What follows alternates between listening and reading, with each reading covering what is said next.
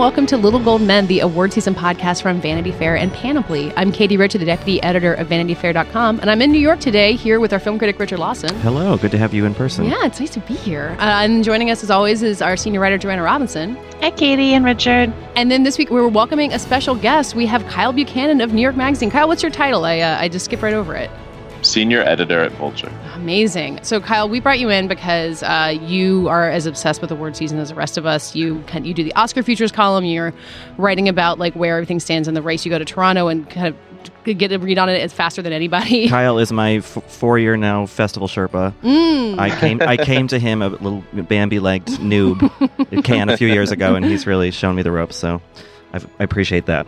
So we kind of wanted to take advantage of Kyle being here as kind of some fresh blood in the conversation for him to tell us, all the things we've been saying that maybe we're totally wrong about. We were going to start with what's going on at the New York Film Festival right now, and then get into the week's big release, Blade Runner 2049, which has all kinds of interesting Oscar possibilities to it. I was going to start with a movie that we've been talking about for 10 months now, which is Call Me By Your Name. It premiered at Sundance. I assume, Kyle, you saw it there as well, along with Richard. I did. Yeah. I think I was sitting next to Richard. You were. We were gripping each other for moral support. Weeping together. So it premiered at the New York Film Festival last night. It was at Toronto a few weeks ago. It premiered at Sundance. And as Richard tweeted, basically, it had one of these like great screenings that proves that even after 10 months of hype, it's still doing pretty well. I mean, at this point, has it kind of gotten over the danger of that? I would think so. I mean, there's still the most important thing that has to happen, which is the movie has to be released, and the festival audiences are often self-selecting. They are people who go to that movie because they think they're going to like it. Whereas a general release, it's going to be a little different. Yeah, you'll have those people, and I think that it'll do fantastically in more limited releases as it's first out. But then you're going to have a whole bunch of people who haven't even seen the movie and yet feel compelled to steer the conversation. And that's going to be a little bit annoying, but I do think that the thing that Call Me By Your Name has in its favor when it comes to Oscar is that people love it so much. There is passion. I've seen the film compared to Carol, which was nominated for several Oscars, but not Best Picture or Best Director. And I think this is different. I have to tell you, the thing with Carol is that the movie didn't always have that passion. Yes, for a certain subset of people on film Twitter, it did, but not with most of the Academy voters I was talking to. There was not always that ebullient mood when you were leaving the screening. I mean, Richard, you and I were there when that premiered at Cannes, and the reception afterwards was not as psyched as the reception beforehand when people were still anticipating. It's not to take anything away from the movie. It's just that this movie really, really goes there, lodges in people's hearts, and I think it will have the passion vote with the Academy to break into several categories, including picture and I think even director. Wow. I know that they're, different movies in a million different ways, but is there any way in which Moonlight's win last year sort of makes everyone feel more optimistic about this movie landing with the wider audience, or any thoughts on that? I think that the Moonlight win, if it does anything, it's twofold. One is when we're talking about box office. Hopefully, it does open up a path in box office to sort of shoot for the moon. It's being released by Sony Pictures Classics, and they know how to leg out a movie like nobody's business. So I have faith in them to do that, and I really do think this is going to make a lot more money than people are giving it credit for. There is that passion. You can even see it on Twitter. I mean, there are people who are activated to see this movie. Yeah, my question that I've been thinking is, will it make more money than Moonlight, which I think made 30 or 27 million here, which is really good for a movie that size. Like it does feel like it has the power to go even bigger. I think it could. As far as Oscar goes, how Moonlight's win influences it, I think that more people would be pondering, if this could win Best Picture if Moonlight had not won last year. There's this sort of parsimonious idea that a gay movie already got through, so this one definitely doesn't have a shot. And in a year where it feels like the frontrunners are not super strong, I mean, I guess we're assuming Dunkirk, Shape of Water, 3 Billboards, but it's diffuse, there is no major frontrunner. And I'm seeing so many arguments made as to why those movies could win. And I'm not seeing those arguments made about Call Me By Your Name. People have put this self-imposed ceiling there. And maybe it's best that way so that, the hype can be somewhat contained, that this movie that is more raved about than any of the other Oscar contenders, like literally any of them, can still be considered an underdog. I'm curious about that hype, because I had tweeted something last night about saying that Call Me By Your Name has almost survived the kind of, the hype cycle. Obviously, again, it has to come out, but do you how vulnerable to that kind of thing do you think movies are, Kyle? If they've been kind of in the festival imagination since January and are now coming out, almost a year later, has that destroyed movies in the past, or can it really only help a movie? I think it can help. Call Me By Your Name has been playing way more film festivals than people might realize. Several in between Sundance and NYFF, and a couple more to go too. And I think it's only contributed to this critical adoration. It reminds me sort of Manchester by the Sea last year, which played a ton of film festivals and came out smelling like a rose, really, as far as its critical reputation was maintained, and it did quite well at the box office as well.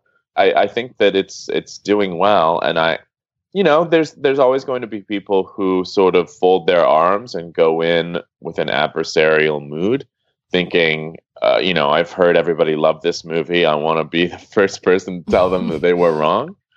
Some people watch movies that way, but that's no way to watch a movie. I've already talked to one of those people, and I just said, I don't want to have this conversation. Was it a middle-aged white man who wanted to say no homo? Well, yeah, no, almost, close to that.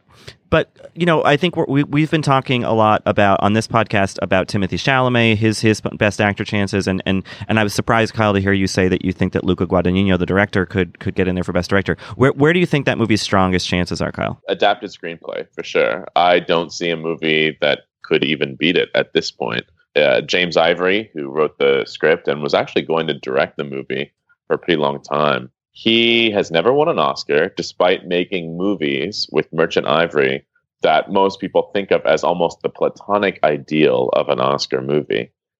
He's in his 90s. This is perhaps your last chance to recognize somebody who has been so significant to cinema and so significant to Oscar. I think that is almost a no-brainer. The question is what sort of promo he's going to do for it. He hasn't really... I think maybe something in a random Euro magazine that he did this past spring, but I'm curious to see, and also sort of curious to see and make sure that there's no hard feelings about the fact that Luca ended up directing it and not James. Oh. Yeah. He'll be doing a little press. I got an email from Gary Springer, who people on the festival circuit will know who that is, about there's a Merchant Ivory film from, I think, the 60s that's being revived in one of the art houses here in New York, and he's doing some press for that, and I sort of well, can we talk about Call Me By Your Name too? And he said, yeah. So there have been a lot of Merchant Ivory revivals as of late and 4K restorations, and I think now is the perfect time. It's ripe as a peach to support James Ivory. As we're talking on Wednesday morning, this interview with Luke and with Armie has been circulating, detailing, some information, some behind the scenes information about this infamous peach sex scene from Call Me By Your Name. And Katie was observing in our work Slack chat this morning that might be a story you save later in the award cycle. I don't know if The Revenant is our blueprint for how and when you talk about extreme behind the scenes shenanigans that happened in order to make your movie.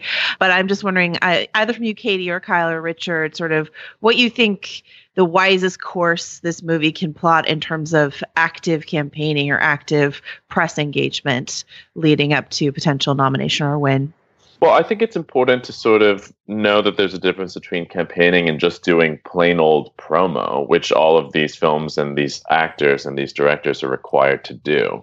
Obviously, it's a porous thing where you might do a lot more promo than you normally would if you're campaigning. But in the case of this anecdote that you're talking about, it was published in Out Magazine. They did a cover story on Armie, which just came out this past week. And there's still 2 months before the movie comes out, but that's about the sort of long lead that print publications often use, when they're promoting or when they're investigating a movie. And I think also in the case of Out Magazine, I don't think they'd be able to put it on their cover in November because they do a lot of end of the year double issue stuff that's already booked. So, as far as, are they hyping it too early? Are we getting into this stuff too early or earlier than we normally would, given how the movie has to basically sustain itself till March when the Oscars are?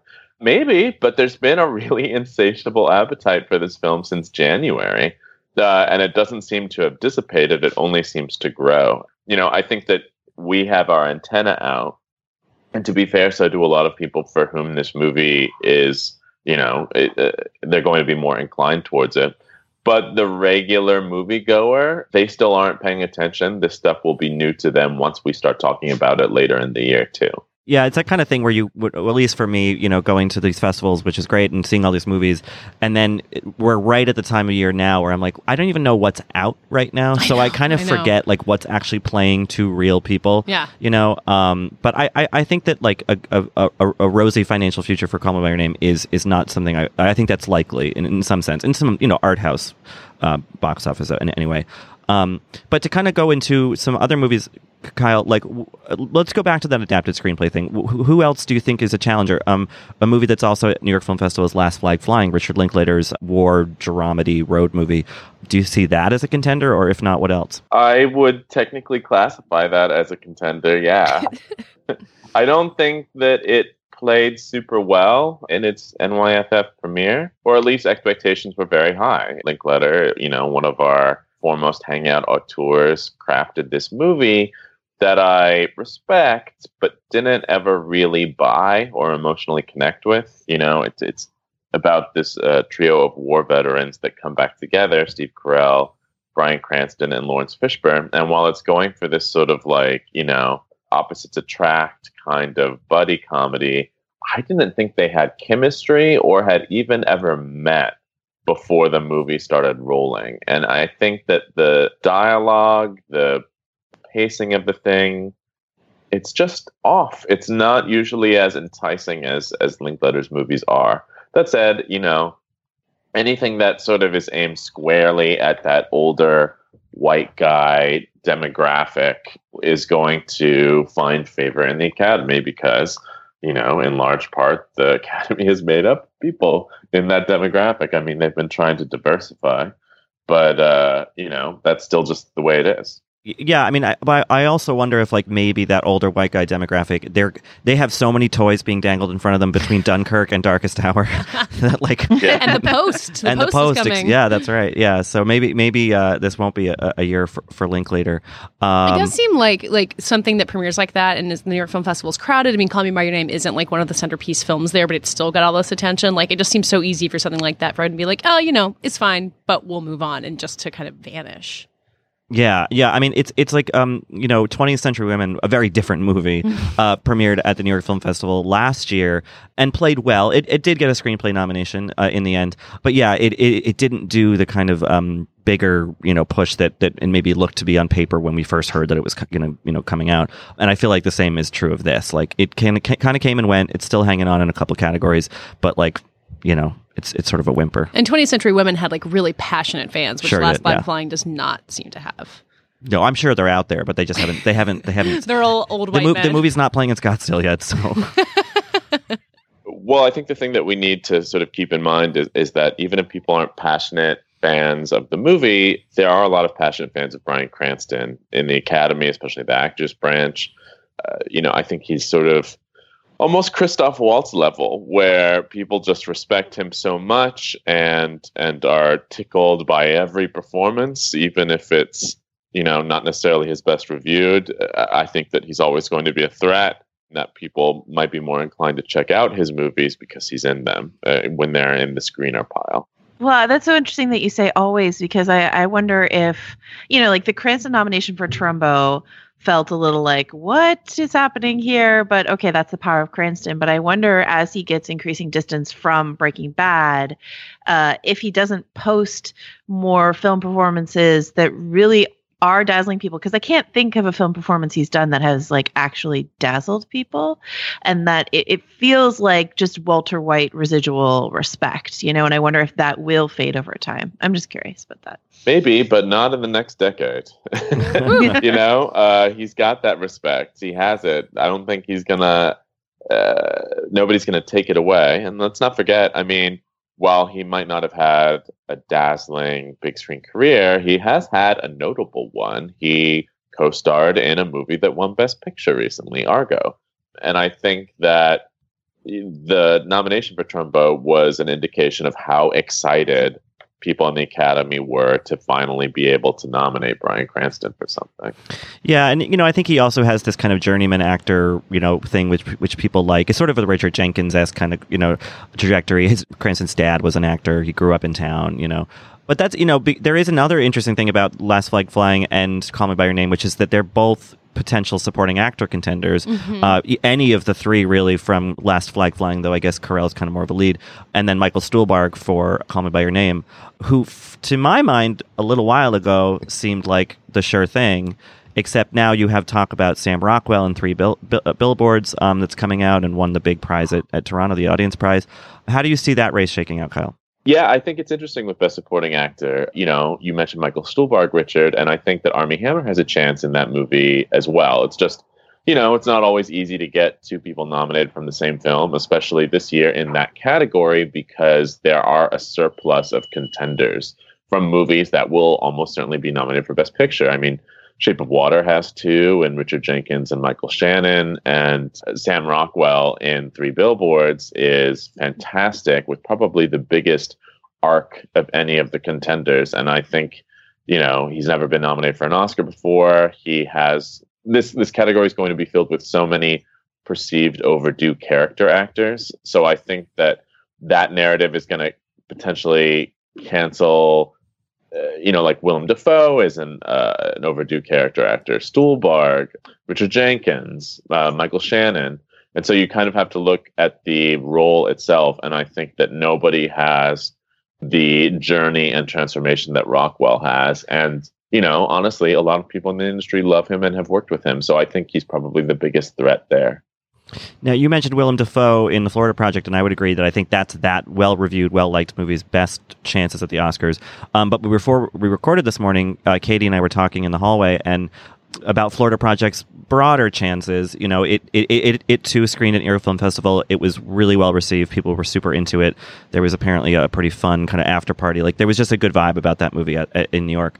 So we were thinking, like, could it be Best Picture? I mean, A24 also has Lady Bird this year, and that kind of emerged to a lot of kind of surprise at Telluride as an awards contender. How do you see that playing out, Kyle? Do you think that A24 could just run two successful campaigns, or will they have to pick one, or is Florida Project just too small to really register on that bigger level? Well, much love to my friends at A24, but they have not yet run two successful campaigns for Best Picture. They tend to back one horse and leave the other. Last year, Moonlight found favor and 20th Century Women did not seem to get the same push. I think the most notable time that this happened was when A24 put all of their chips on Room and Brie Larson. I mean, successfully so. She won Best Actress. But then you saw Ex Machina pull out a visual effects win. It had also been nominated for screenplay. They hadn't pushed Alicia for it because of her, she was contending for Danish Girl. And it got me thinking, if they'd really reintroduced that movie in a big way, that could have gotten into the Best Picture race. There was that sentiment for it. So I'm curious to see what they'll do this year, because I don't think there's necessarily an overweening favorite amongst Lady Bird and Florida Project. I think Lady Bird, it's a little bit more conventionally Oscar-y, although not that conventionally Oscar-y. Florida Project, though, there is a lot of passion for this movie, and that's ultimately what you need to get into the Best Picture Derby. You need just enough people who are passionate enough to give it #1 votes, and it will get them. My initial read when I saw it at Cannes is that it'll be a massive Indie Spirits winner, that some of the things that I like most about the movie, which is its brashness, its brattiness, are things that, like, the older people in the Academy will be turned off by immediately when they start watching it. But we'll see, because I think there are enough people who are younger, who are really into it, that will respond to it. I have it just outside my Best Picture lineup right now. Just so while we're talking about A24 multiple campaigns, and this hasn't really come up yet, but I'm really curious about what's going to happen with The Disaster Artist, because that had a really great Toronto screening. All of a sudden, people are like into James Franco as a director after he's made a lot of movies that nobody saw. I mean, that's 3 movies for A24, and that seems like the least likely Best Picture contender, but it does seem like they are going to mount some kind of campaign for it.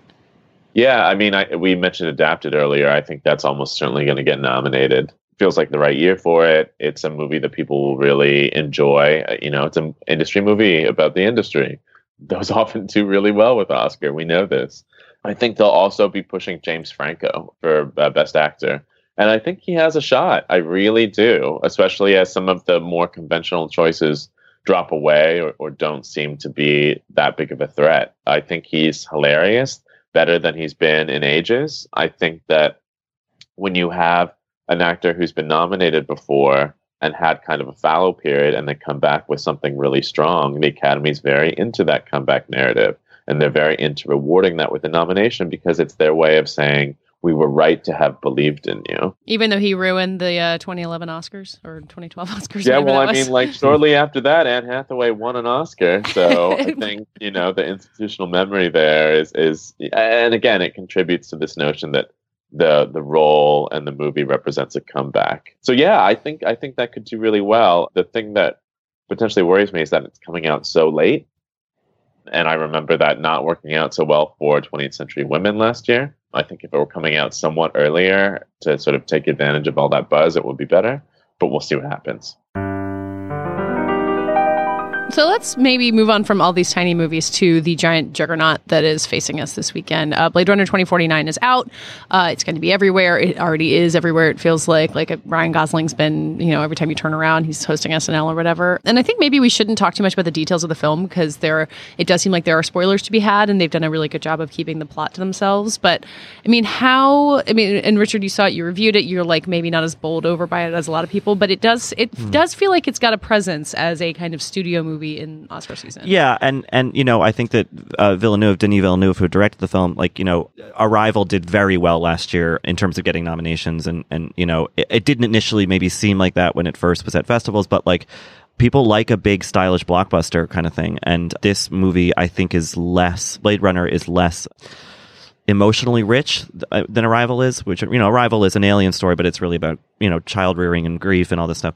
And Blade Runner is a little bit more straightforward in terms of its themes. But I think the big asset for that movie that we've all seen in trailers and is the visual, grandeur of the movie, the music, this crazy Hans Zimmer just rattling oral, soundscape.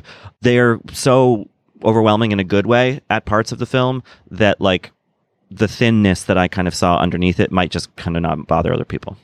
Kyle, you've written 2 pieces about the Oscar hopes for this, including one entirely about Roger Deakins, which I think we can get into. But I think you were noticing how when the embargo for this lifted, critics were just so into it, and Villeneuve has kind of been building this reputation for himself. Do you feel like that's going to keep it going over the next few months? Yes, I do. I think the only potential hitch here is how it will do at the box office with mainstream audiences.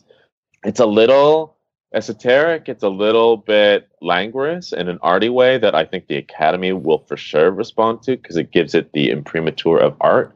But that I wonder if general audiences will be like, oh, it's too long, too boring, and rebel against it. Because, I think box office is important for creating the narrative of a winner. People like to back winners. So, but I think it'll probably open strong and do enough to sort of keep that going. Yeah, I think Roger Deakins, the cinematographer, it is being pushed as his year, and it very well may be. I think his only real competition at this point is Dunkirk, and movies that win Best Cinematography are almost always Best Picture nominated.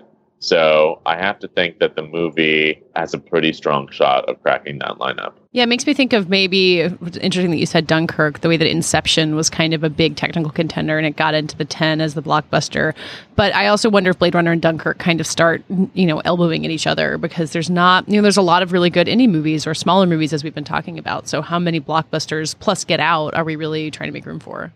Well, Inception, I think in some ways had it a little bit easier. It was a gigantic summer hit. It was the thinking movie of the summer. Nolan at that point was considered overdue because they'd expanded the Best Picture field specifically for him, and it was original material. So in those ways, because Blade Runner doesn't have those things necessarily going for it, it's a somewhat tougher road to hoe. But Mad Max proved last year with many of those same potential debuts that it's not Oscar stopping to have some of those things tucked away. I think that the movie, especially the original movie, it's really well positioned to, people grew up on Blade Runner that are in the Academy. People worked on it, admired it from that era, or grew up wanting to make movies in part because of films like Blade Runner.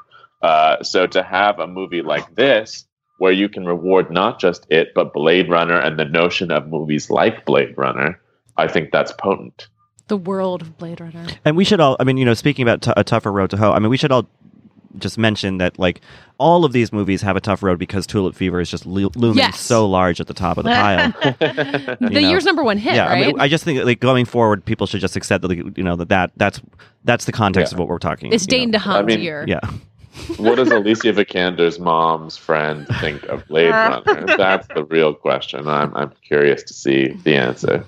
So after we talked about Arrival doing well and, we're just a couple years off of The Martian, is the idea that the Oscars and sci-fi don't really go together, is that over now? I think 2001, A Space Odyssey was kind of the famous example of they're just never going to get it. But that doesn't seem to be the case anymore when you get I guess a sci-fi movie hasn't won in a long time, but Gravity and Arrival and The Martian, there's a lot of track record in recent years. Yeah, and I almost wonder if the embrace of genre television has any bearing on that, or maybe they're just happening concurrently. Well, it predates it a little, right? Because, sci-fi and fantasy are two different things, but I think Lord of the Rings sort of doing as well as it did in the end, which predates Game of Thrones, inspired Game of Thrones, in fact, is really laid track. And then also, you mentioned Nolan, a comic book movie getting nominated is a big deal. So it's, I don't know. I think that this has been slowly gestating, and the fact that hard sci-fi is getting in a little bit more, I think is interesting to talk about, but it's not as sudden of a turn, I think, as some people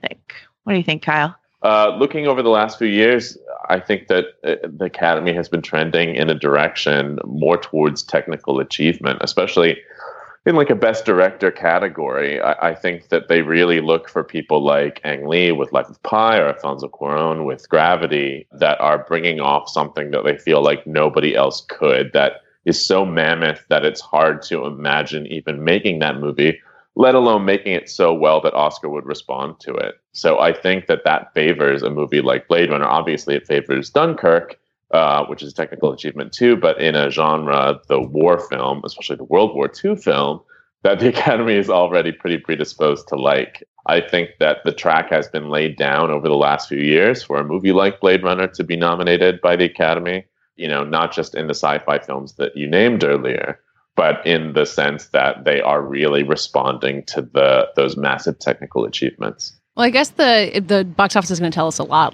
For a lot of these films, we were talking about whether or not people like Call Me by Your Name is part of it, but not the whole thing. But I think if Blade Runner is a hit this weekend, then it becomes a really strong contender, and otherwise it's a tougher road. It gets the kind of populist mandate thing. Yeah. Although, like you said, Dunkirk already has that, but... Yeah, well, and then the Wonder Woman Oscar campaign, which is, it's not foolish, but I think they definitely have a hard road ahead, especially if another blockbuster gets in the mix. Yeah, I think the problem with Wonder Woman is that it's not going to easily get nominated in most of the tech categories. The cinematography, the effects, et cetera, they're solid, but they're not exceptional. I don't doubt that for Wonder Woman 2, Patty Jenkins is going to get her pick of people and a real investment in making those tech categories feel superlative and top of their field. But I think it's going to be hard for it to get into those things that should be a no-brainer for a big action spectacular that has some Oscar buzz.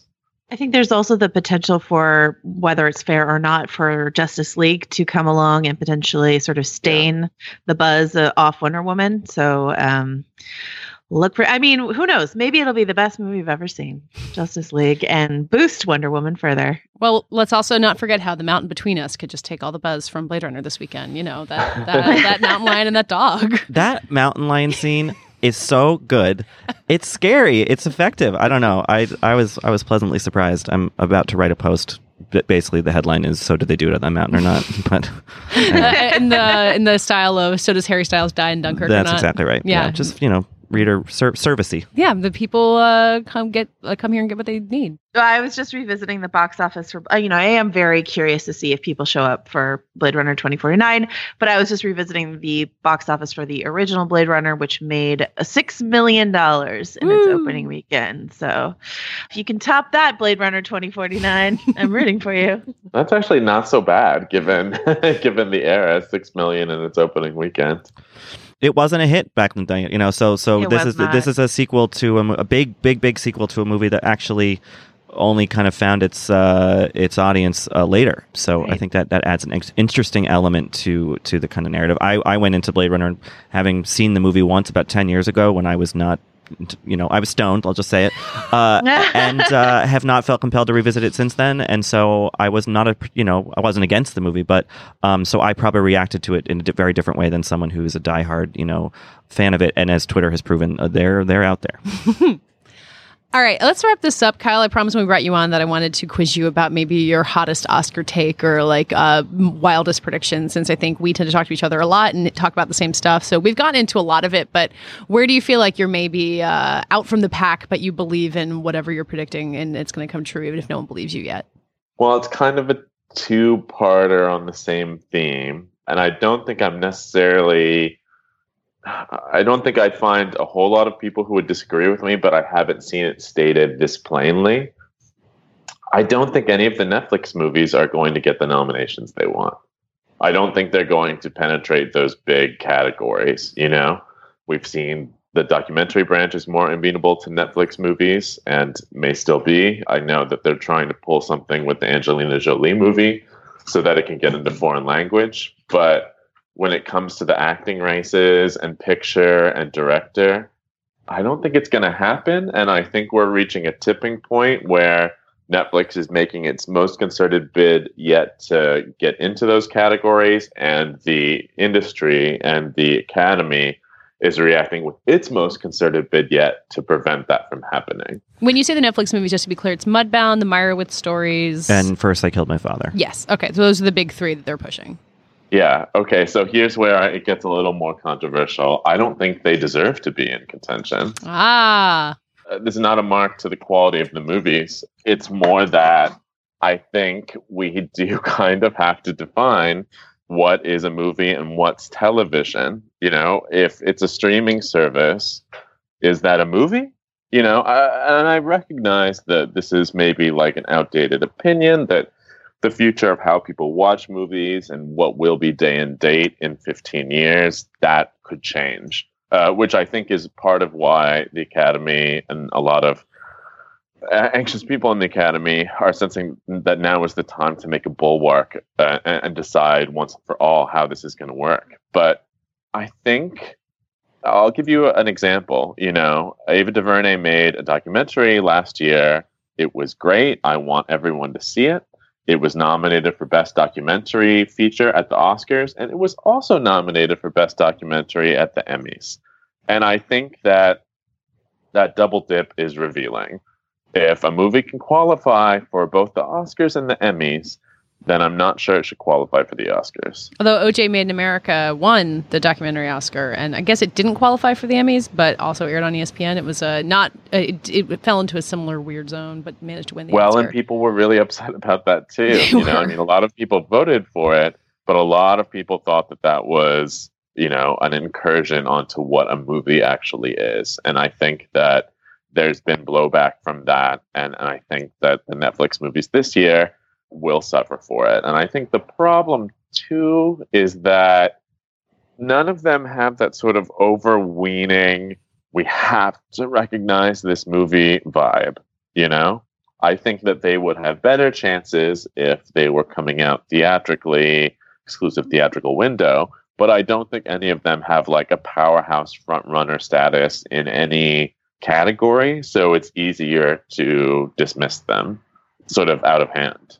Yeah, it's gonna. I mean, we've talked about this since Cannes. We're gonna keep talking about it, and I mean, I think we've talked about Mudbound, which premiered at Sundance, which would go a long way toward making this whole race less white, which it is overwhelmingly so this year. But I think we've all been kind of agreeing that like it's not going to get the shake that it might deserve because of the Netflix release. It kind of feels like that movie's living up to its title. I hate to say it. I mean, best adapted screenplay is very thin this year. Yeah. There's possibility for it to get nominated.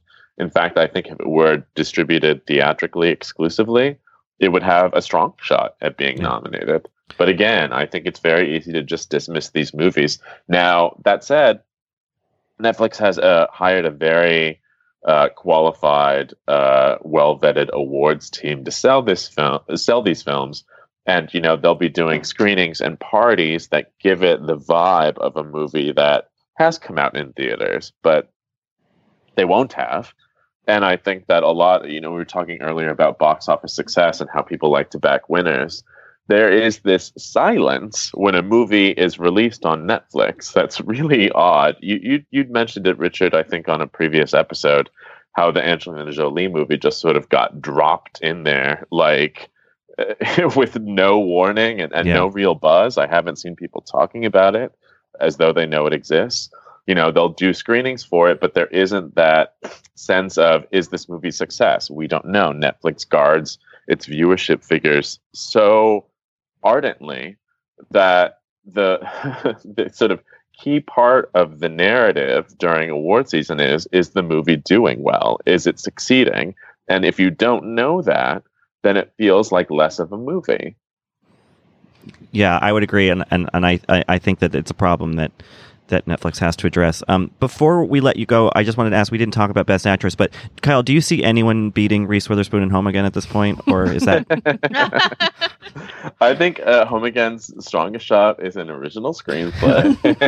Wouldn't that be something? There's a lot of powerhouses this year, but don't count it out. All right, we won't. And visual effects, obviously. That Pico Alexander, he's good looking. So Kyle, thank you so much for joining us. We always sign off by saying where you can find us. So where can we find your work and you on Twitter and everything else? I'm on Vulture, and I write for New York Magazine, and I am on Twitter at Kyle Buchanan.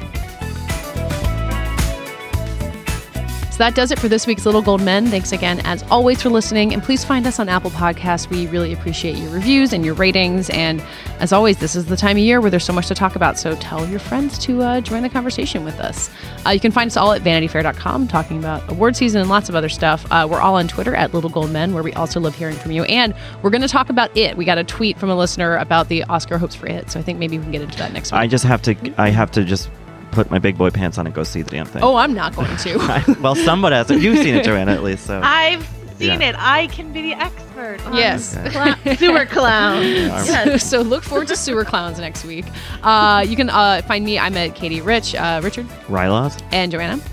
Joe wrote this. And Mike is going to be back with us next week. He's at Mike_Hogan. You know where to find him. This episode was edited and produced by Jordan Bell, and thanks to Andy Bowers at Panoply.